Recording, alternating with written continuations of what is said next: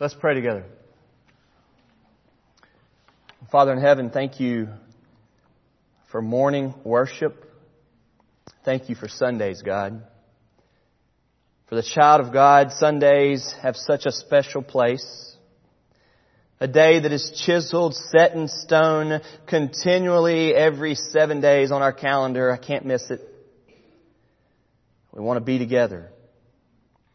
We want to worship you. We want to hear what your word says to us yet again. We want to see other people that believe the same. We want to hear people sing. We want to know how our church is advancing the kingdom of God. We want to see about lives being changed. We want to see that people are repenting of their sins, that people are learning to forgive one another because they've been forgiven by you. Father, we thank you for Sundays. We ask that today, Lord, you would give us understanding and increase our faith, that we would be stronger for your glory. In Jesus' name we pray. Amen. If you would, please turn in your Bibles to Exodus chapter 10. Exodus chapter 10. Exodus is the second book in the Bible. So if you pick up one of those black pew Bibles, the first book is Genesis. Go to the next book, Exodus, and you'll find chapter 10. As a little side note real quick, a couple of you have been asking, in your bulletin today, right underneath the sermon part, there is that little rhyme that I have given to you all to memorize, the 10 plagues. Miss Ramey, do you see it? Okay. This week she said, could you put it in the bulletin? I said, yeah, I'll do that. And she said, well, you said you were going to do that. So, blood then frogs, gnats then flies, then comes number 5, the livestock dies. Boils, hail, locusts, darkness to the eyes, then comes number 10, the firstborn dies. And it's important for us to not know little rhymes or jingles, but it's important for us to know that God sent 10 plagues on people, not to punish them, but to help them see that He is God. Please hear me. What it means to be a Christian, and there is only one type of Christian, that is the one that is 100% Christian. That is the one that is all in, if you will. All in is a new catchphrase, a new hashtag that's pretty popular these days for your company or your team or any movement. You got to be all in. And Christianity is all about being all in. But the problem with us using phrases like that is that you think that means I've got to give my everything. And certainly, if you're a Christian, you've got to give your everything. But it totally misses the point of what it means to be a Christian. And Exodus with the plagues is teaching us this. Listen, folks. Before you ever give any or your all, you have to first know, I have nothing to give. You have to first know, I can't give any more. You have to first know, giving my all still is not enough. And you must humble yourselves before the mighty hand of God, that He will lift you up. And if all you do is be all in, I'm afraid that you've never been all down and humbled yourselves before God. You and I both know that there are a lot of people out there in the world who will swear to you that they're Christians and they're miserable. Life's not working out. All they know is hardship and complaining and frustration. They've given up on church. They don't think church is even good for them. But yes, they're Christians. And they ask questions like, I just keep doing and doing and doing, but it never seems to work out. I could name for you right now 50 families that I work with, that I talk with them, meet with them, and that is the way their lives are. And so I want us to hear today that we feel with that struggle. My life, your lives are full of the struggle of hardship. Life is hard. But we are not Christians until we have come to God and said, Father, You are great, and I need you. Until we have realized that He is God and we are not, and that we need Him, there is no real saving. There is no real redemption. There is no real relationship with God. The plagues are all about this idea. You have a man who's living his life and he's doing well, he sins, but who doesn't? We all do. He's not perfect. He's Pharaoh. He leads a nation of Egypt. And God is telling him, I want you to know me. And he's understanding God a little bit more and more. He prays. He asks for forgiveness. He's not Christian by any means, but he has an understanding of God. And God is nowhere near saying, you're my child. God is saying to him, when are you finally going to know I'm God and you're not? When are you going to turn from trusting in yourself? When are you going to turn from that pride that makes you think that you're good or that you're fine or that you're great or that you deserve praise or attention? How long until you will humble yourself before me and say, God, I can't. God, if you don't lift me up and make me a man and make me a dad and make me a husband, if you don't lift me up and give me the strength to parent my kids, I'm not going to. God, if you don't lift me up and give me the ability to turn from all my sinful tendencies and to trust in you, God, I'm not going to. I can't. It's been 5 years, 10 years that I've been in this cycle of not being who I want to be. And I keep thinking I'm trusting in God and nothing's ever happening or changing. And God's answer to us is, bow down before me. Humble yourselves before me. And I'm here today to say that's the only way. That is the only type of Christian. I'm also here to say, and as we just sang so beautifully, that the person who will look to God and bow themselves down and say, Father, I've got nothing to bring. Would you have mercy upon me, a wayward sinner? That the Bible says that Christ died for you and that God loves you and that Jesus at that moment and only at that moment will then give you life. He will become to you a great God and Savior, like the Bible speaks of Him. He will be yours. The Bible says that God at that moment and only at that moment will adopt you into His family. Because at that point, or up until that point, you're not in the family of God. If you've never bowed your knee, which is a metaphor for your heart, if you've never bowed down and said, God, do something in me, I need you, and meant that desperate cry from your heart, then you're not a child of God. He is not your Father in heaven.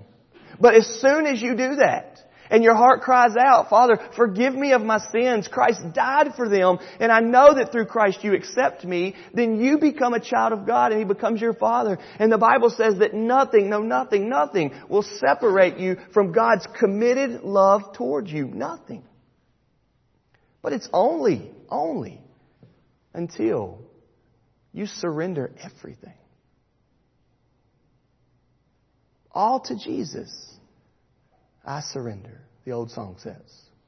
All to Him I freely give. That's the only type of Christian. And the plagues are about God showing that to Pharaoh. It's kind of a big statement, but we're to the 8th and 9th plague now. We've been in the plagues for a while in Exodus. And before we got into this, I never thought I would say this, but after 8 or 9 plagues, I think that you and I are a lot more like Pharaoh than we are like Moses, if we're honest. We know what we should do, but we're too hard-headed. I dare to say that most everybody in the room right now knows one area of their life that they need to change. But we just won't do it. We're not ready. We're too proud. That's what Pharaoh is. And we read the plagues and we're like, what's wrong with this guy? And then I see myself there. Today I ask you to look at Exodus chapter 10. And ask God in His grace to humble you and to give you the strength to bow yourself before Him, that He might lift you up. Read with me, if you will, at Exodus chapter 10. This is the 8th plague. Then the Lord said to Moses, "Go in to Pharaoh, for I have hardened his heart and the heart of his servants, that I may show these signs of mine among them." So at this point now we see that God is now using Pharaoh. Okay? Now, He's not putting Pharaoh in a position that Pharaoh doesn't want to be in. Please do not walk out of here thinking that God is doing that. No, Pharaoh has already shown he wants nothing to do with God. His heart is set against God. He is going to refuse against God. And so now at this point in the great plan of God, God is now using Pharaoh to bring about His great glory. God is about to do something. So He tells Moses to go to Pharaoh.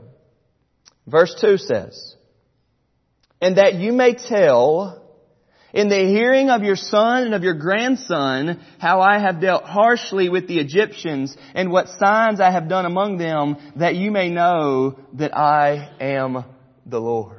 We have seen several times now that here is God's purpose. Okay? I want to remind you again that the purpose of the plagues is not to bring a judgment upon these people, but the great purpose of the plagues is that people would know that God is God, that they would know Him as Lord, that they would trust Him as Lord, that they would boast in Him as Lord. Can I tell you here today with great simplicity that the Bible is easy to understand, and that the purpose for your life, the reason why God is doing in your life what God is doing in your life, is that you would know Him as a great God. That's why He's doing it. And every one of us right now are in the hardship of life. Man, May is a busy month. You came in here tired today. We are worn out. It is a hard time of year just how busy life is. I know that. And the reason why God has us where He has us, on May 18th, 2014, with our families, with our children, with our finances, with our jobs, careers, lives, with that, is that we would know Him. Y'all, God is good for us. He is God. He is our Creator, and that's what He wants us to know. That's why He's working in our lives, however He's working. And this is what's happening with Pharaoh. But notice this. Up until now, it's been all about Pharaoh's got to know this. Egypt's got to know this. And in the most beautiful way, especially for Christian people that are all about family as we are, as we ought to be. In verse 2, He tells Moses, "Here's why I'm doing all this." The whole Exodus story, the whole plague accounts is for this reason, that Moses would tell his grandson? I don't normally come in here ready to speak to the grandpas. But grandpas, listen up. When's the last time you pulled the little boy up on your lap and said, "Let me tell you what all God's done in my life"? Are your stories all about what you've done? We got too many grandpas telling stories about how great they are. We got too many grandsons saying, "My grandpa's like the best man ever and I'm a loser because I don't have the great life that he has." Right? Yes. A lot of young men walking around Fairdale right now who know they're not ever going to be what their grandpa is, and grandpa's not helping the situation. Grandpa's not saying, "God did that. And He'll do it in you, young man. You hold tight. Be here in church with me. Let me love you the way He's loved me. Let me show you what He's done." Grandpas don't talk that way. And listen here. The plagues are God doing this crazy story. Can you imagine Grandpa having his little 5-year-old on his lap and saying, "Listen, man, I remember when God brought hail upon that nation. So much hail upon the nation, little man. Killed everything. And God didn't want to kill those people. He told them to watch out. The hell's coming. He killed them all because they didn't like God. And that's not going to be you. God's good for you. Don't you run from Him. Don't you rebel on Him. Don't you act like He's not important. You need to know Him, man. He's the only thing that you need. And He will take care of you. He loves you. He's good for you. Don't you leave God." This is crazy. Nobody would have ever thought that the Exodus 10 and the plague stories are for the grandchildren of Moses. But it is. And along those lines, can I tell you that this is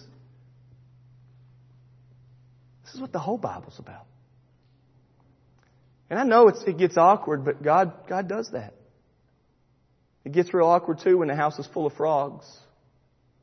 It gets real awkward too when you roll over in your bed and you squish a bunch of frogs. And Pharaoh goes, my goodness, man, when's he going to stop? And God says, I'm not stopping until you know me.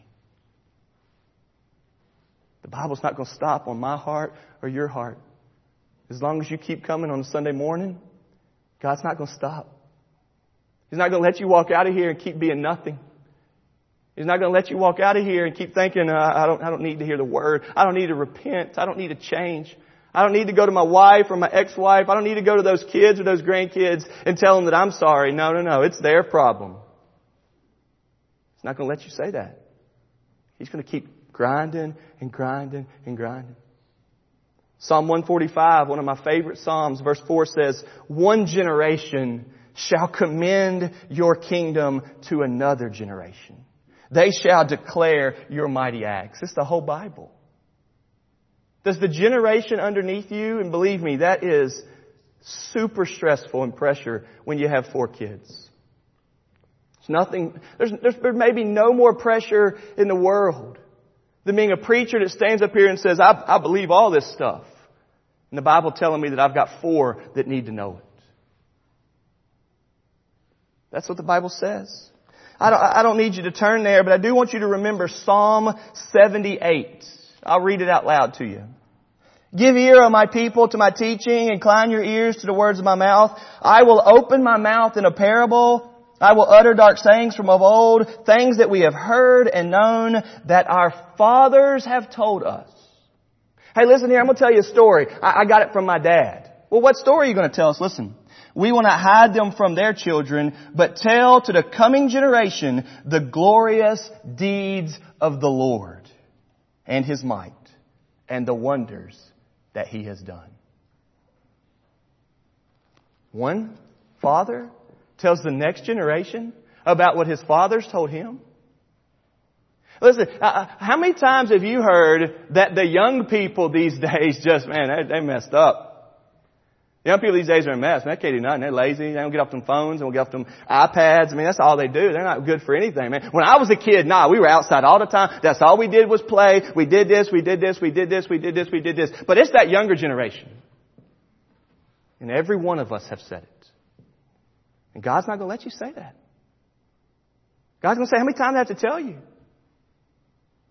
How many times do I have to tell you that's you? Know what God has done in your life and tell the kids. Tell them. Tell them until they know it. Tell them until they know it. Tell them until they know it. I know I say it a lot, but they know the UK basketball history. Oh, they know all about that. They know about Fairfield High School winning 3 state championships in the 90s. They know about it. Know all about it. They can tell you all about those players. They don't know what God's done. Hey, and if God's not done anything, no wonder they don't know Him. No wonder they don't love Him. Let's just be real for a second. If God's not done anything in your life, of course your kids don't want to go to church with you. Be real with that. If He's done something though, and you pull Him up on your lap every night and say, let me tell you what God did today. Let me tell you what God did today, man. I said something today I shouldn't have said. Your dad doesn't always talk right. I was rude to this person. Said a couple words I shouldn't have said. But you know what? That's a sin. Jesus died for those sins. And so right now, son, can you listen to me? I'm going to pray. Will you pray with me? Father, you made me a dad. And I got one goal as a dad, to raise this boy to love you. And I've sinned.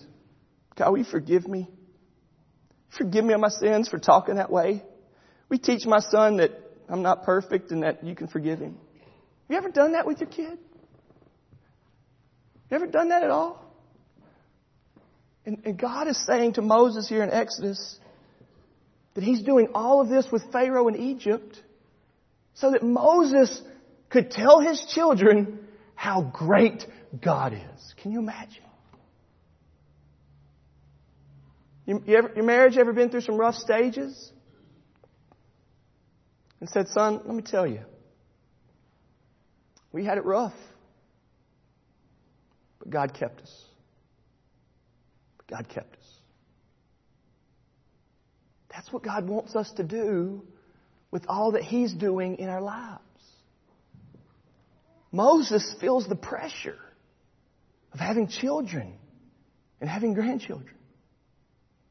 I don't know many men in the world, in my observation, that are as good of a dad as Troy Harrison. I don't.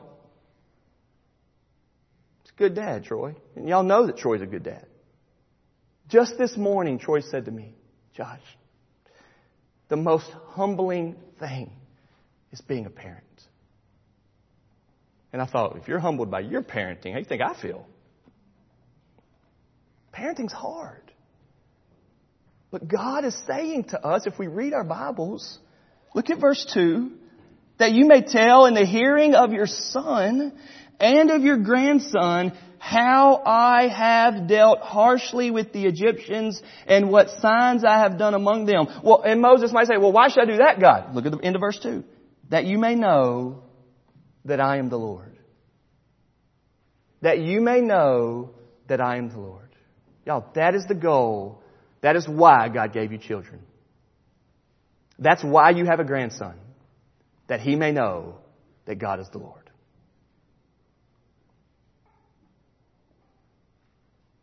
Let's do it. Let's be that. Let's be those type of men and fathers and grandfathers and mothers and grandmothers that are all about telling the children. Notice here that it doesn't say, make them great. I think the Bible says that He will do that. Why don't we just start with telling them? Verse 3. So Moses and Aaron went to Pharaoh. So now they're going to listen. And they said to him, Thus says the Lord, the God of the Hebrews, how long will you refuse to humble yourself before me? I love this question. I hope you have it underlined in your Bible. If not, underline it. How long will you refuse to humble yourself before me? Pharaoh, they've already been 8 times, right? This is the 8th plague. So here's what they're saying this time. It's not, hey, you need to let us go. If you don't let us go, then God's going to send a plague. You're going to learn that He's God. That was like the first 7. This time it's like, go in there and talk to Pharaoh. Here go Moses and Aaron, talk to Aaron. Pharaoh, I got to tell you something. How long, man? How long are you going to keep striving against him? He just sent hell to destroy your entire nation. And he didn't touch us because we're His. How long, Pharaoh, are you going to stay this way? I want to ask you, do you ever feel that way about somebody else? Have you ever said, how long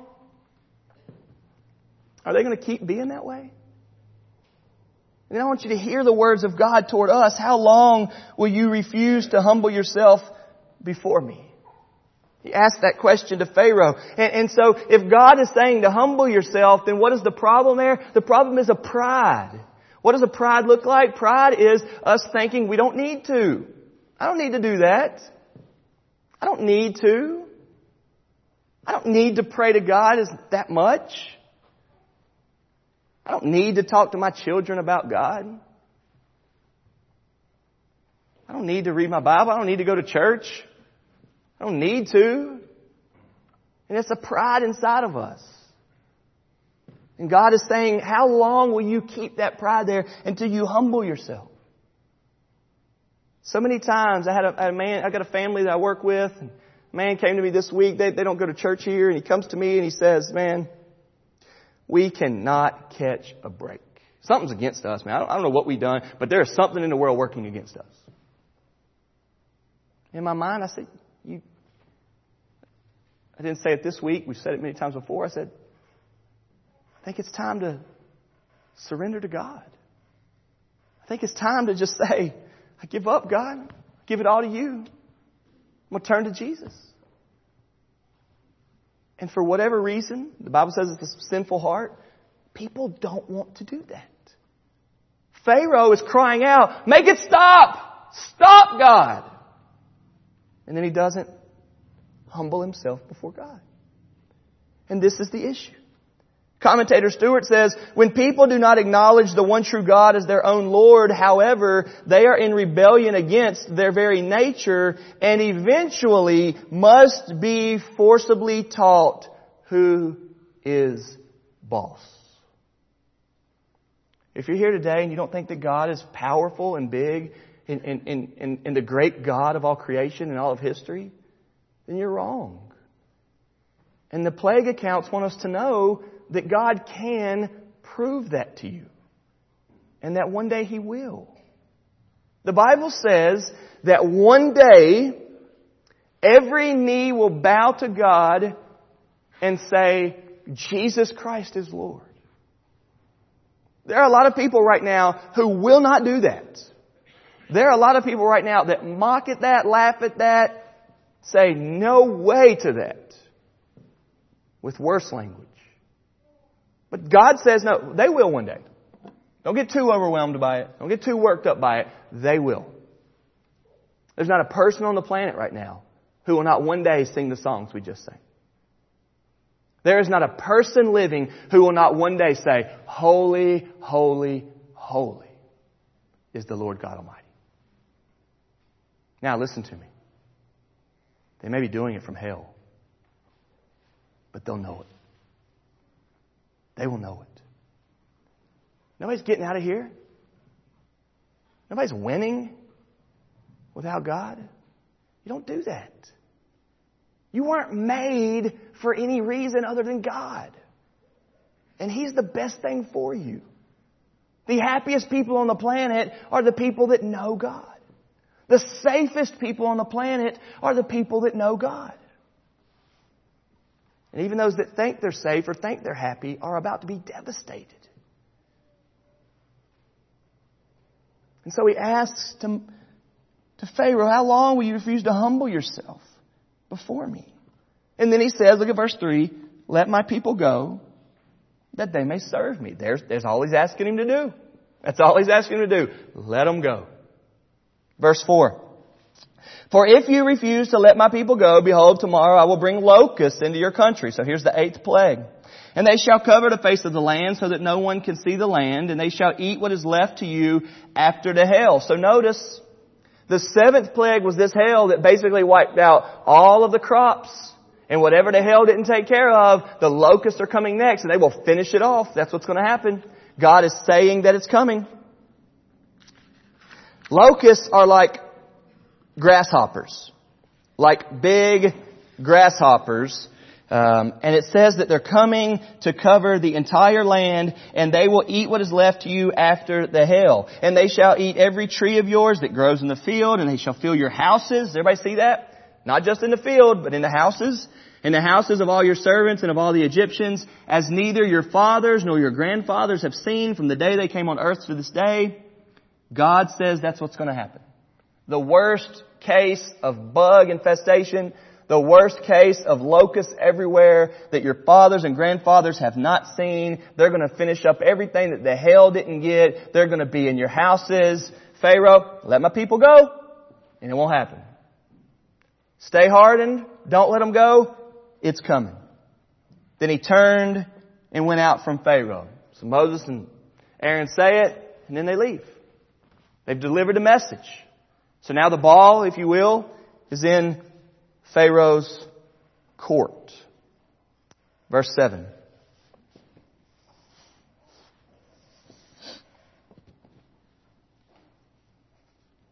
Then Pharaoh's servant said to him, how long shall this man be a snare to us? Let the men go, that they may serve the Lord God. Do you not yet understand that Egypt is ruined? This is an interesting verse because now Pharaoh's people are seeing what Pharaoh's not seeing. Come on, Pharaoh, let them go. Our whole nation is being ruined. These people are ruining our lives.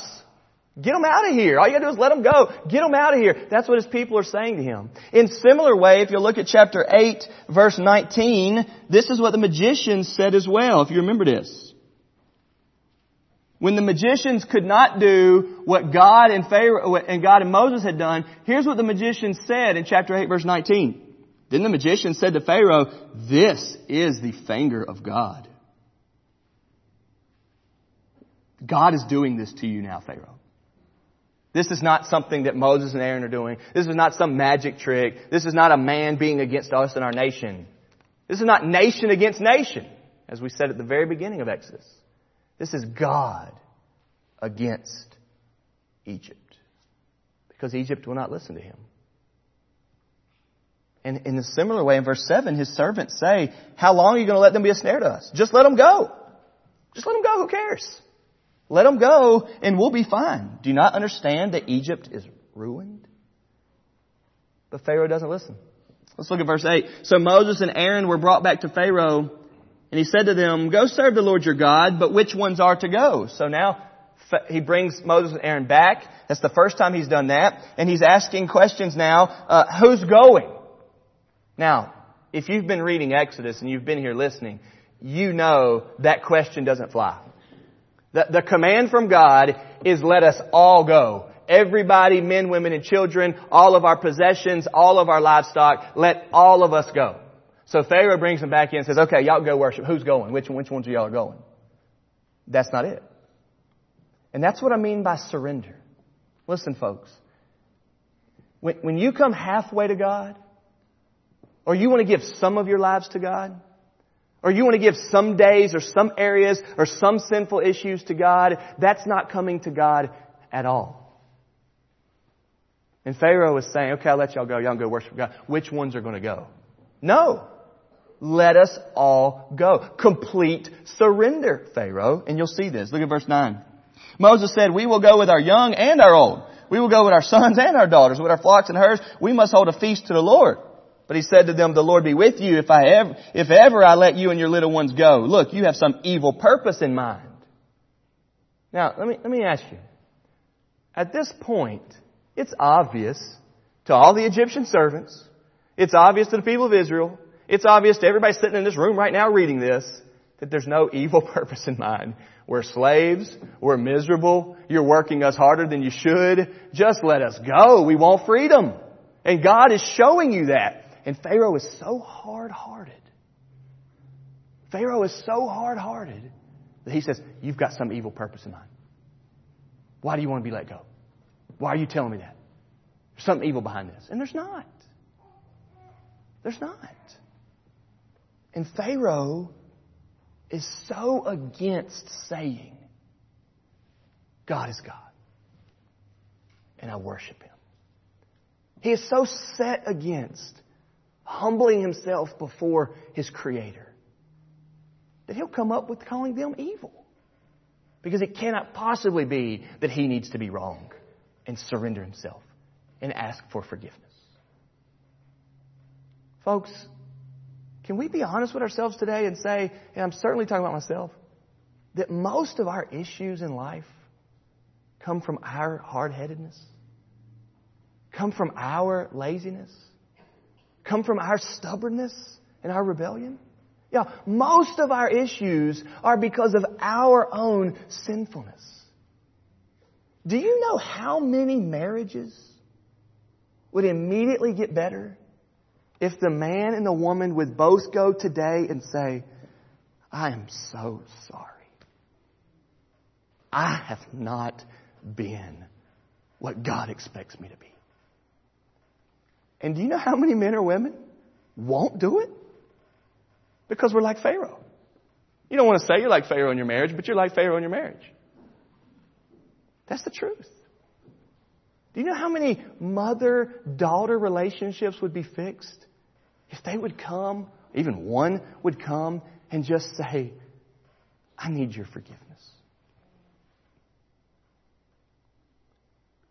And for whatever reason, these sinful hearts that you and I have won't do it. We're too prideful.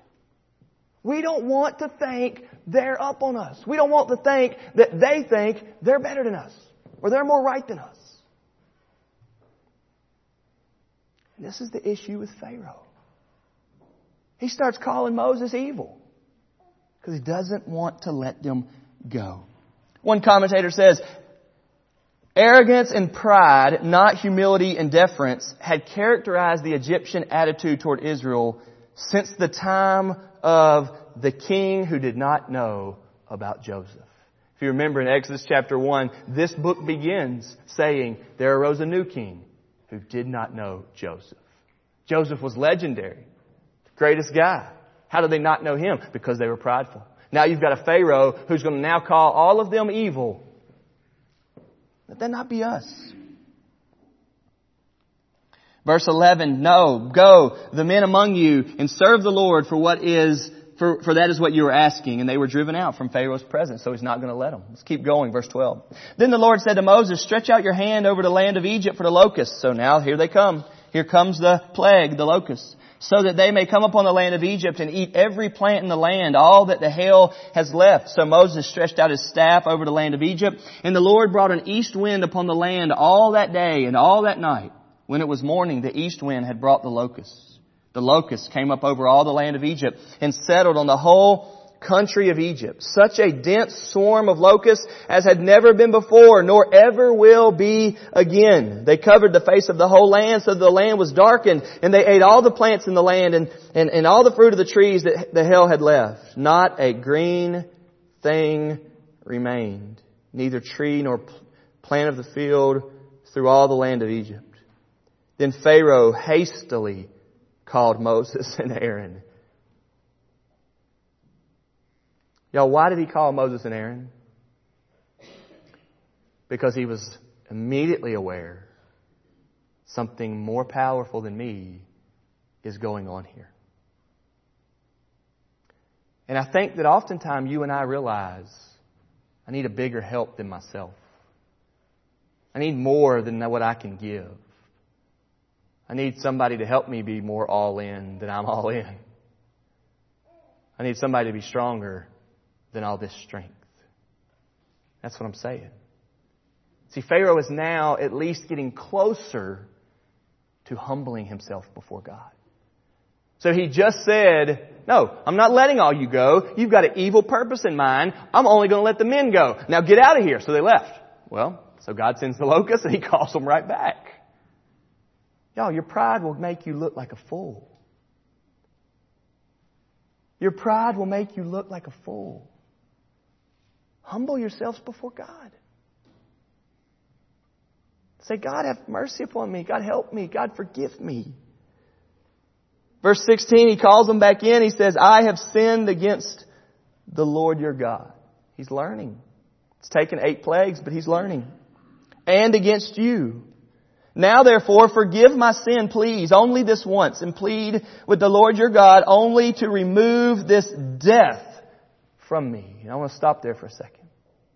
Pharaoh was seeing that the increasing of the plagues was getting harsher. It was leading to death.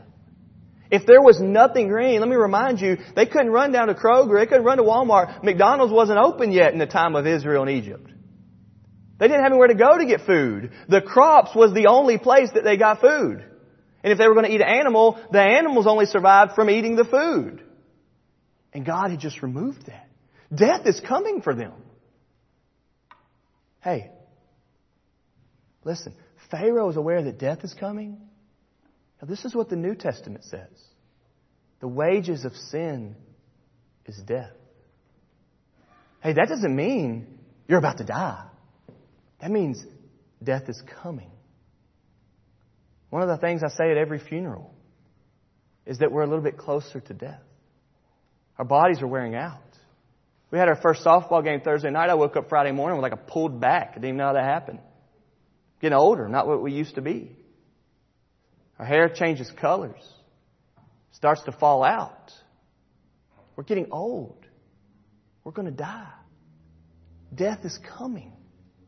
Pharaoh's aware of this. Pharaoh is seeing this because God is making it happen against him. Listen. It is not that every sin leads instantly to death, but rather that every sin does move the sinner further down the inevitable path to death. The ultimate punishment for sin in a universe created and sustained by a holy, competent, omnipotent God is the extermination of evildoers. The king of Egypt, in his own limited way and according to the biases of his own culture and beliefs, that's Pharaoh, was catching a glimpse of this truth. Get out of here. You got some evil purpose. Well, here comes the wages of sin is death. Well, get back in here and forgive me my sins then. And many a people in our lives have been there. We realize that on our own life doesn't work out. But what I want you to hear today, that salvation, true life, knowing God, is when we surrender everything to Jesus. It's when you and I see that when Christ died on the cross, it was the one work and the only work in the history of the world from the beginning of time to the end of the time when God did something to rescue us. Christ's death on the cross, when He was nailed to the cross, was for our sins.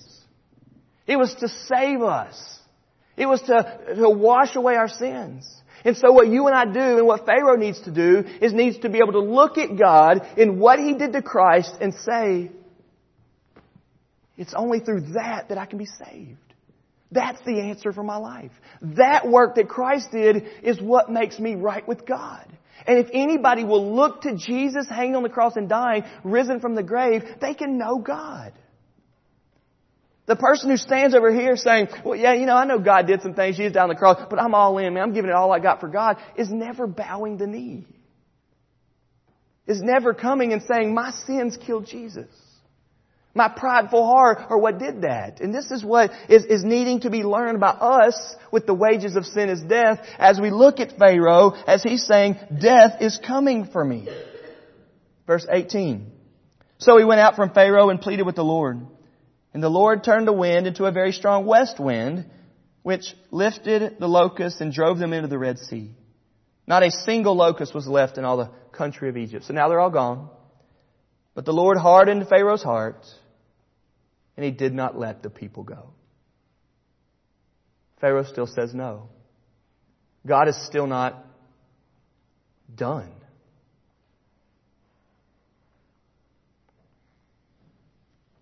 Now, if you ask why, I want to remind you there in verse 2, God is going to have it to where everybody knows about God's saving work.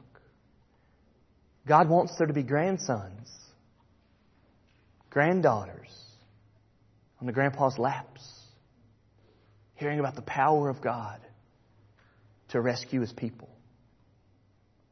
This is what's happening. He's not finished yet. Let's keep going. Verse 21. Then the Lord said to Moses, stretch out your hand toward heaven. So now here at this 9th plague, there's no warning. It's just coming. Stretch out your hand toward heaven that there may be darkness over the land of Egypt, a darkness to be felt. So Moses stretched out his hand toward heaven, and there was pitch darkness in all the land of Egypt 3 days. They did not see one another, nor did anyone rise from his place for 3 days. But all the people of Israel had light where they lived. Let me stop there for a second. It's hard for us to realize darkness. Let me paint a little bit of a picture. Today, we hardly have darkness. Our world has become a 24/7 world. Many a times in my life, I have run down here to Walmart at midnight and waited in a 1-lane open, 50 people in line in there for an hour just to pick up some diapers. I go to Walmart all the time at midnight because it's open. And I just now realized we're out of diapers. The darkness is hardly darkness to us anymore, right? UPS exists off of thousands and thousands and thousands of college students who live their lives at nighttime working right down the road. But it hasn't always been that way, right? People used to go to bed at dark and wake up at light. And there used to be a time when you didn't have a flashlight. And there used to be a time when there weren't street lights. There used to be a time when it got dark. It was really dark. And if there were clouds and the moon wasn't out, you literally couldn't see. I mean, you might walk around with a candle, but let me remind you, the candle doesn't project. God made it so dark there that they couldn't see.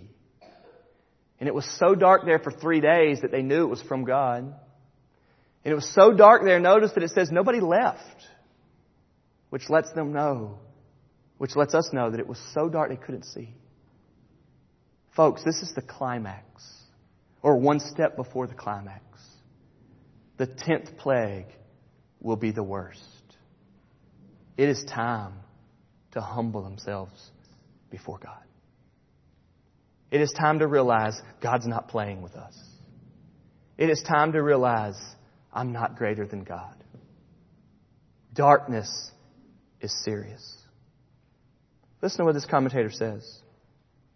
Even so, were we in our day to have 3 days without light, widespread panic would ensue. Everyone would realize that the natural order had been overturned and that a basic fact of life on the planet had been removed. Long before the 3 days were up, people would begin to understand the consequences. If this keeps up, there will be no food because plants need sunlight to live. All animals will die because the food chain requires plants. We will die because everything we live on will be gone. Deep, total darkness of the sort God imposed on the Egyptians would also cause sensory deprivation, leading to disorientation and psychological distress. More than just those people inclined to light deprivation, depression would be severely depressed by the third day. A sense of doom would pervade all minds. And it would.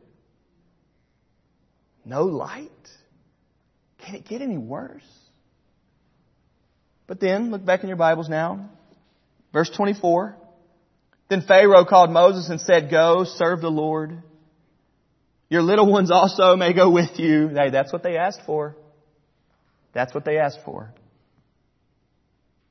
"Only let your flocks and your herds remain behind." That's not what they said. But Moses said, "You must also let us have sacrifices and burnt offerings that we may sacrifice to the Lord our God. Our livestock also must go with us. Not a hoof shall be left behind. For we must take of them to serve the Lord our God. And we do not know with what we must serve the Lord until we arrive there." But the Lord hardened Pharaoh's heart, and he would not let them go. Then Pharaoh said to him, "Get away from me. Take care never to see my face again. For on the day you see my face, you shall die." Listen. God's tightening it up. The tension's growing. And instead of humbling himself, he gets worse. He gets worse at God's man. And I want to be real sensitive here. But how many people you know who seem to be getting more frustrated with God and the church?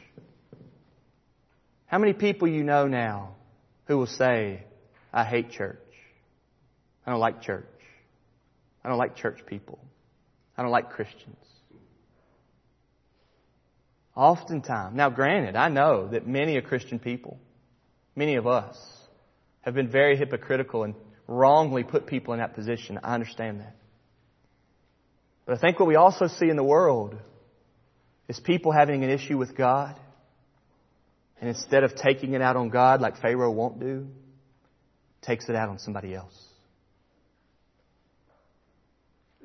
Y'all, the real issue that I have and that you have and that our whole world has is with God. And the only hope is Jesus.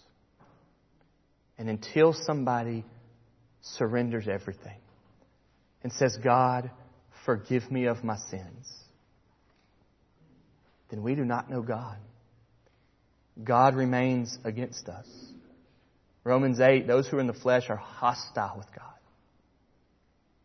The 9th plague ends with Moses saying, "As you say, I will not see your face again."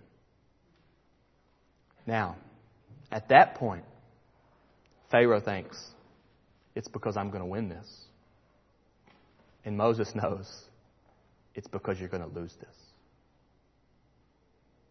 Folks, people that don't know God think, I'm going to win this. You and I have to believe in our hearts that if they don't come to know God, they're going to lose this. You can't go against God. You cannot go against God. There is no worse position and no worse decision in the world for you to not have God. How long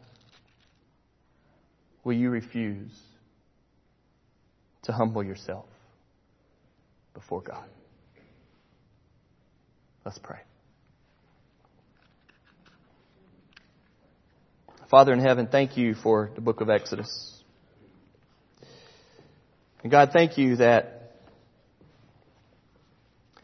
God is very clear to us that we are to be people who come to Him for mercy. And God, thank you that you have shown us and explained to us that you sent God, you sent your Son, you sent yourself, you sent Jesus to make us right with you. There's never an instance in Scripture, God, where you're too harsh to people without love and mercy. One might read the plagues and say, why is God so patient with them? And yet, Father, I'm thankful you are. That you're patient with us, that you're patient with me. Father, by your grace today, would you bring us to Jesus? And for all of the examples I gave today, God, like a grandfather or a marriage, would you give us the strength to humble ourselves? We need you, God. Apart from you, we can do nothing. In Jesus' name we pray. Amen.